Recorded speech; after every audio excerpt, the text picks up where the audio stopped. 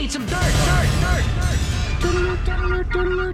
This is a My Talk Dirt Alert. Up-to-the-minute entertainment and pop culture news heard at the top of every hour on My Talk 107.1. Yeah, that's really great. Could you please tell us what's going on? Well, over the weekend, a newly released, longer version of the leaked phone conversation between Taylor Swift and Kanye West that happened a while ago surfaced online.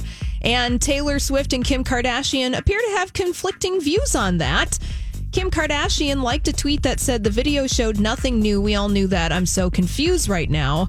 And according to Tumblr, Taylor Swift liked several of her fans' posts that defended her, including one that featured the headline, "The full Taylor Swift-Kanye phone call leaked and everyone owes Taylor an apology." Kanye did her dirty twice, and we believed Kim the second time, and then she got the snake. It makes you listen to that Reputation album with a whole, look what you made me do, whole new set of ears, because he kind of fudged around it. It's in the Miss Americana documentary. Yes, it is. It is, and you do feel for her. Over.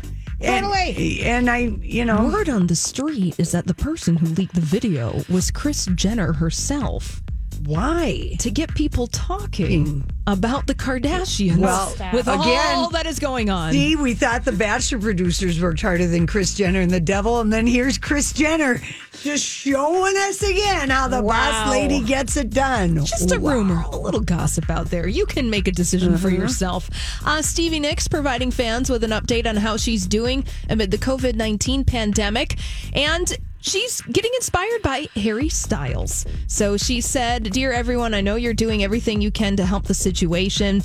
She said they're trying to think of creative things to do. Stevie Nicks is getting all her paintings and drawings out and listening to Harry Styles' new album, Fine Line. So could a collaboration be in the near future with the two of them? That would be quite fun, I think. I feel like that's been in the works for a while. These two have a relationship.